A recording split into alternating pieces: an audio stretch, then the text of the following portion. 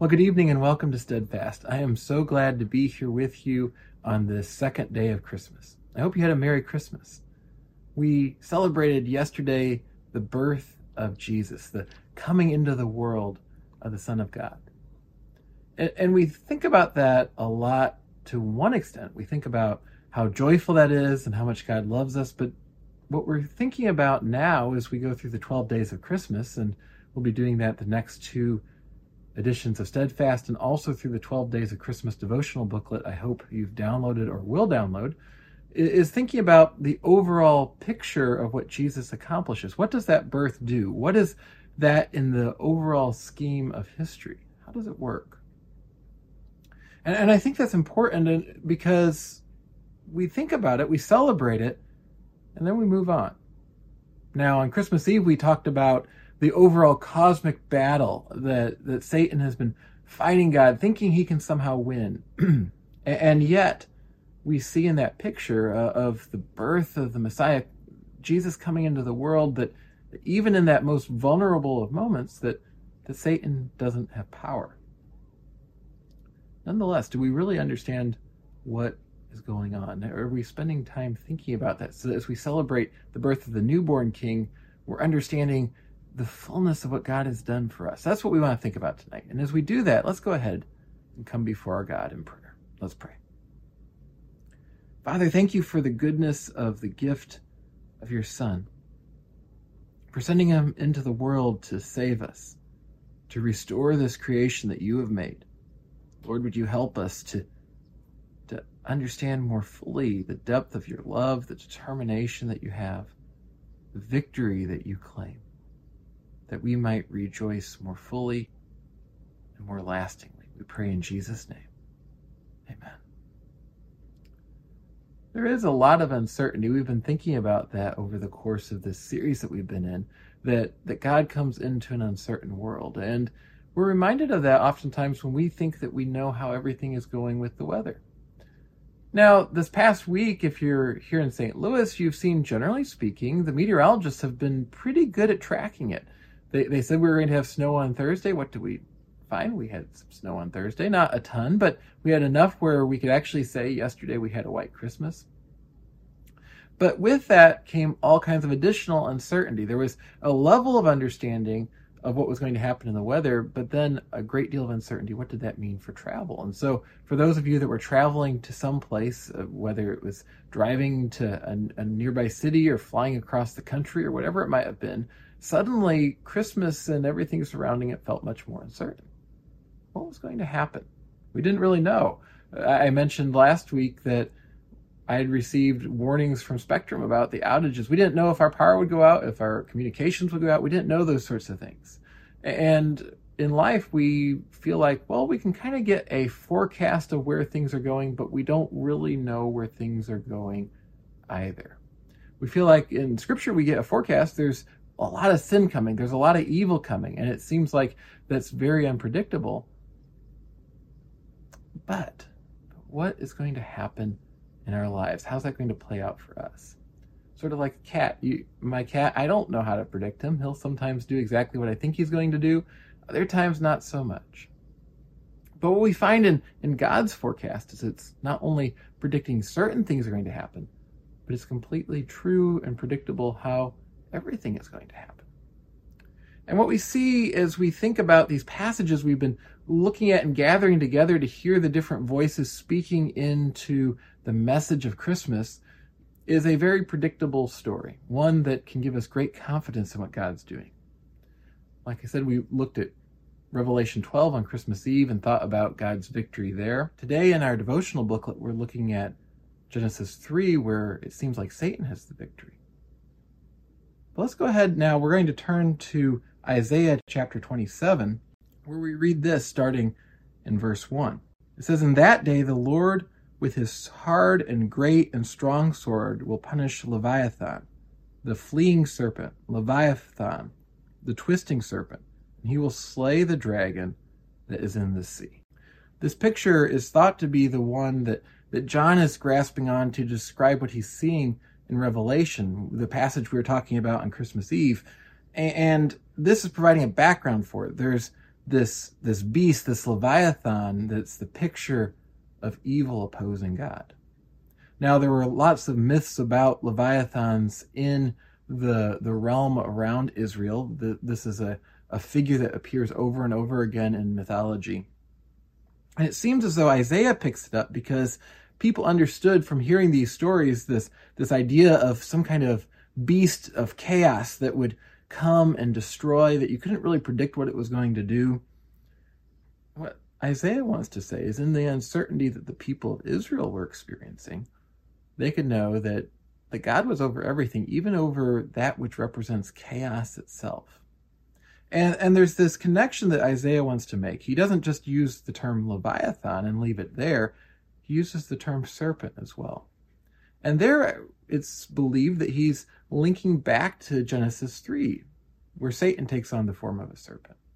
And then when John invokes that in Revelation 12, he's pulling all this together to say, yes, this picture of this beast of chaos that tries to defeat God's plan.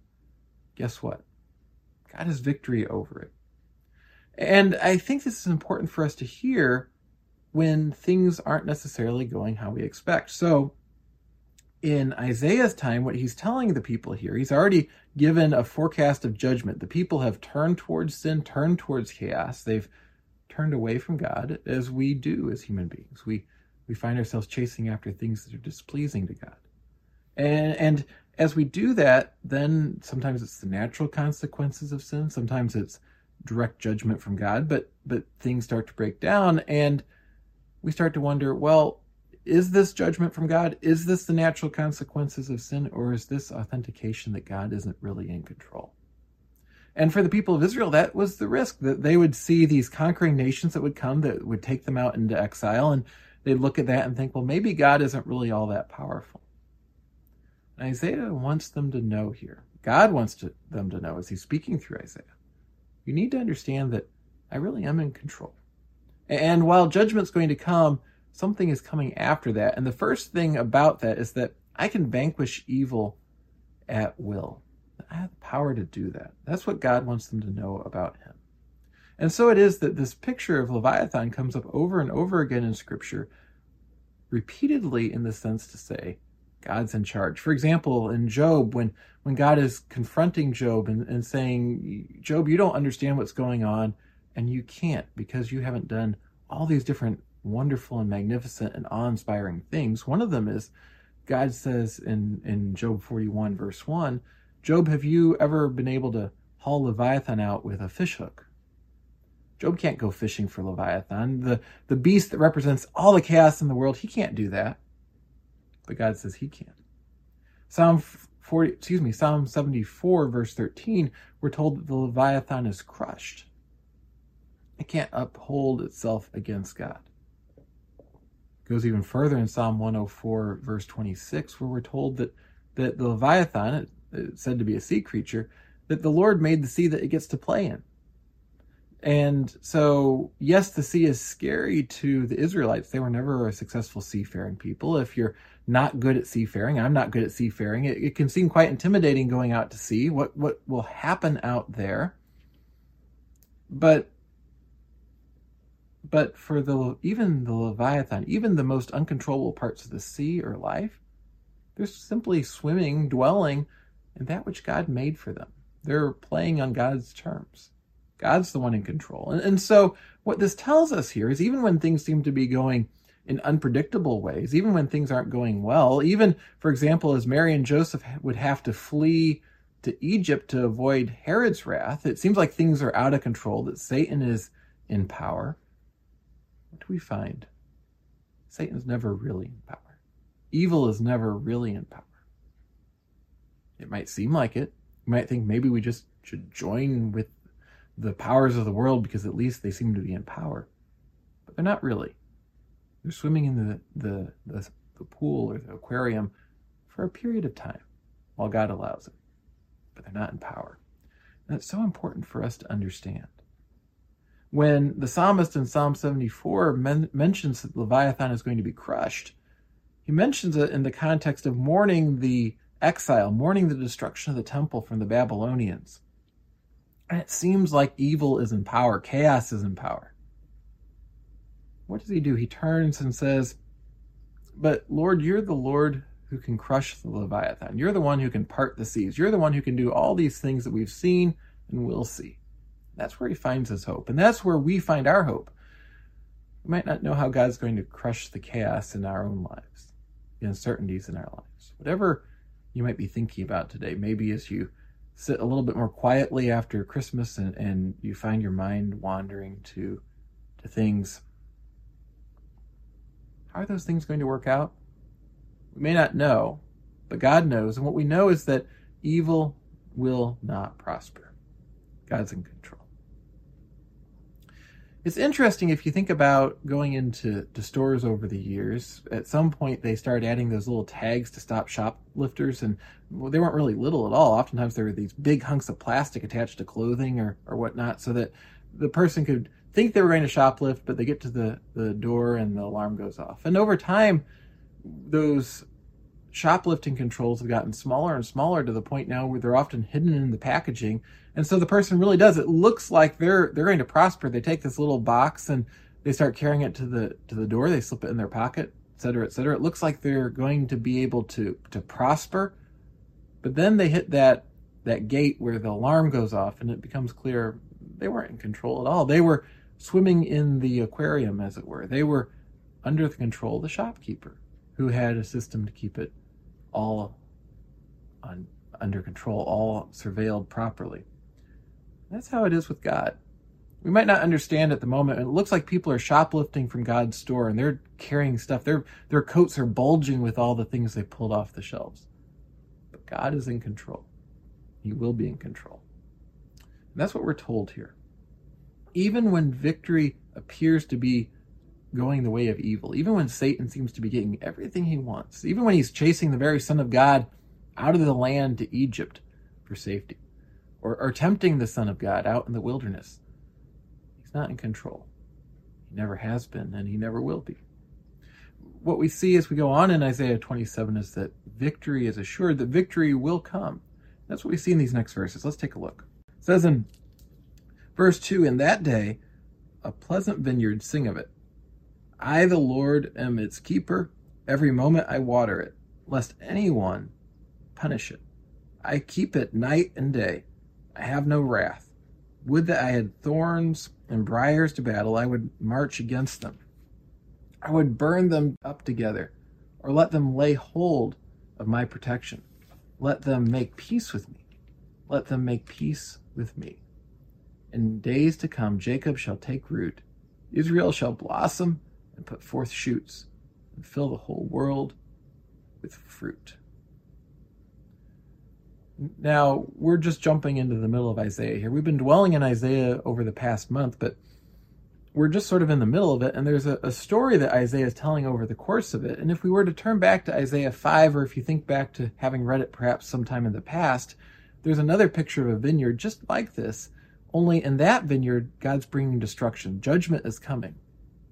God's going to let the evil things that disrupt a healthy garden come, the briars and the thorns.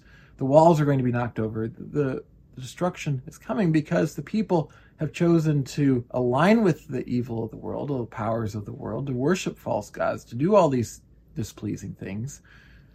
And God's going to allow things to come apart. But here, even before the judgment has been realized, God wants the people to hear that he's going to sing of the day that the vineyard is restored, and nothing will separate that vineyard from his love. That there's hope. And there's hope even for those who are the worst agents of evil in this world. Those of us, maybe you look at yourself and think, God would never want to forgive me because there's so much that I've done that's evil. There's so many times I turn against what's pleasing to him. I shouldn't even bother to seek forgiveness. But notice what it says once again in verse 4. God says, I have no wrath. Would that I had thorns and briars to battle. I would march against them. I would burn them up together. Or, this is key in verse 5, or let them lay hold of my protection. Let them make peace with me. So the thorns and briars, the evil that is in the world, sure, God can throw it into the fire, and at the end of time, he will throw those thorns and briars that choose not to make peace with him into the fire. They will be separated from him eternally. So we're called not to stay in that place. But the key thing is that we don't have to stay in that place. If you're not yet in relationship with Jesus, if you're wondering if he'd want anything to do with you, the very thorns and briars in the garden, the most undesirable things that would sprout up in a garden, God says they can make peace with him. Whatever you might say about yourself, God takes something that seems to have absolutely no value and says, I want peace with it. And know that's what he's saying to you and to me, that I want peace with you. And so it is that, yes, he could burn it up, but he says, or let them lay hold of my protection. There's a point where we can repent. There's a chance to repent. And so as the destruction is going to come to Israel, there's going to be judgment. Even then they can repent and turn and make peace with the Lord. And what we see is that as we do that, then the promise at the end of this passage comes forth. Verse 6, once again, in days to come, Jacob shall take root. Israel shall blossom and put forth shoots and fill the whole world with fruit. What does that mean there? Well, it means that there's a story that's growing, a story that involves us, and it's a story of God's fruitfulness and blessing for the world. It evokes the image that Jesus will later refer to in John chapter 15, where he talks about being the vine and us being the branches, that God's going to take this garden that seemed to be destined for pure destruction, even the thorns and briars, and make them fruitful, that God's people, Jacob and Israel, will blossom forth and bless the world. And we see that fulfilled as Jesus comes into the world, that the purpose of Israel, of God's people representing God to the world, comes to fruition as the one perfect Israelite is born. And that one perfect Israelite offers all of us to get to follow him and experience being part of God's fruitful people. The whole world will be blessed. And so it is when Jesus uses that image later on, and he talks about being the vine and us being the branches, he's offering not only to redeem us and allow us to experience peace with him, but to experience being a part of what he's doing, to actually have purpose with him. Because I think most of us, sure, it's nice to not have someone angry at us, and certainly it's wonderful not to have God angry at us. But how much better when God says, and I'm going to use you. You're going to be a part of my plan for this world. I'm not going to just say, okay, I'm not going to destroy you anymore. I'm going to leave you over in the corner useless. No, God's going to use us. And that's the picture, if you think about it, of the Christian life. What we're being invited into, or being reminded that we're a part of already, is that it's meant to be a life that's productive, a life that's a blessing to others. That's our call, to follow Jesus, and just as he blesses us, to be a blessing to those around us. And I think it shows how, taken in the right context, God can take things that seem even destructive, like ourselves and our lives and our faults and foibles, and he turns them around and uses them. It's like that snow I was talking about earlier that disrupted the travel plans for many people at Christmas, maybe you. You think about it. When we have someplace to go and the weather gets rough, we don't find ourselves looking forward to that weather. But what happens when the context changes? When, for example, we're where we want to be at Christmas time. We're already there safely. And then it starts to snow.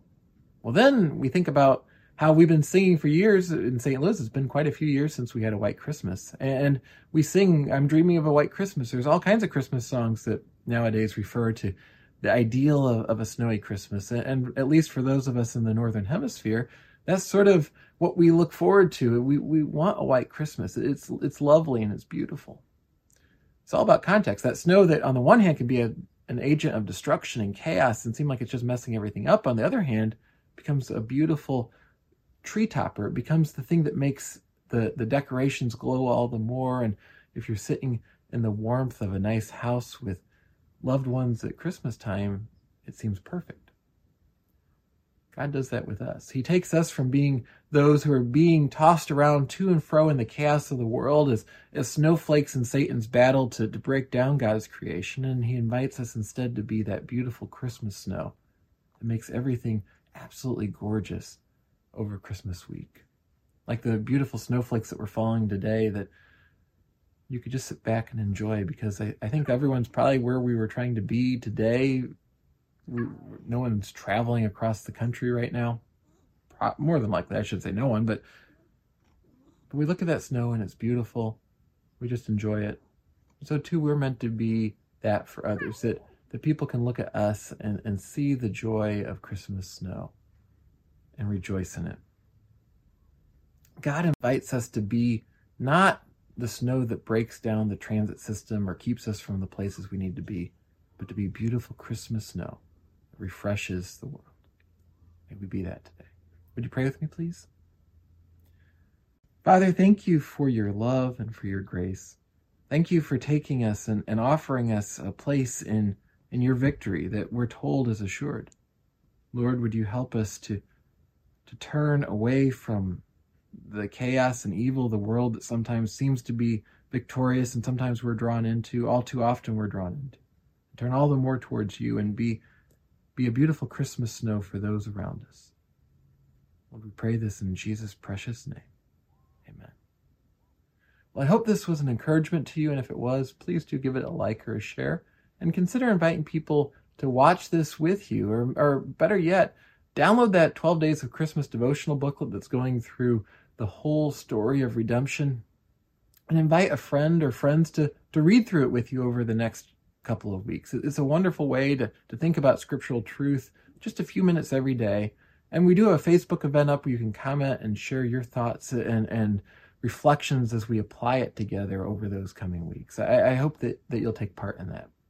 We also have a Christmas stream running all the way through Epiphany, and I hope you'll take part in that as well. It's going to be a joy to share that, and it'll be getting new content throughout the week. So if you stop by and you see some things, then stop by again and see some more wonderful Christmas songs and Christmas messages and fireplace scenes, things just to make us all feel a little bit more joyful over this week. Hope that's a blessing to you as well. One other thing I should mention, we have a different service time on Sunday. It's New Year's Day, our next worship service. We've been online the last couple of weeks unexpectedly. We are planning to be back in person this Sunday, but as we are going to be meeting just this Sunday at 2 p.m. So I hope you'll join us at that special time, 2 p.m.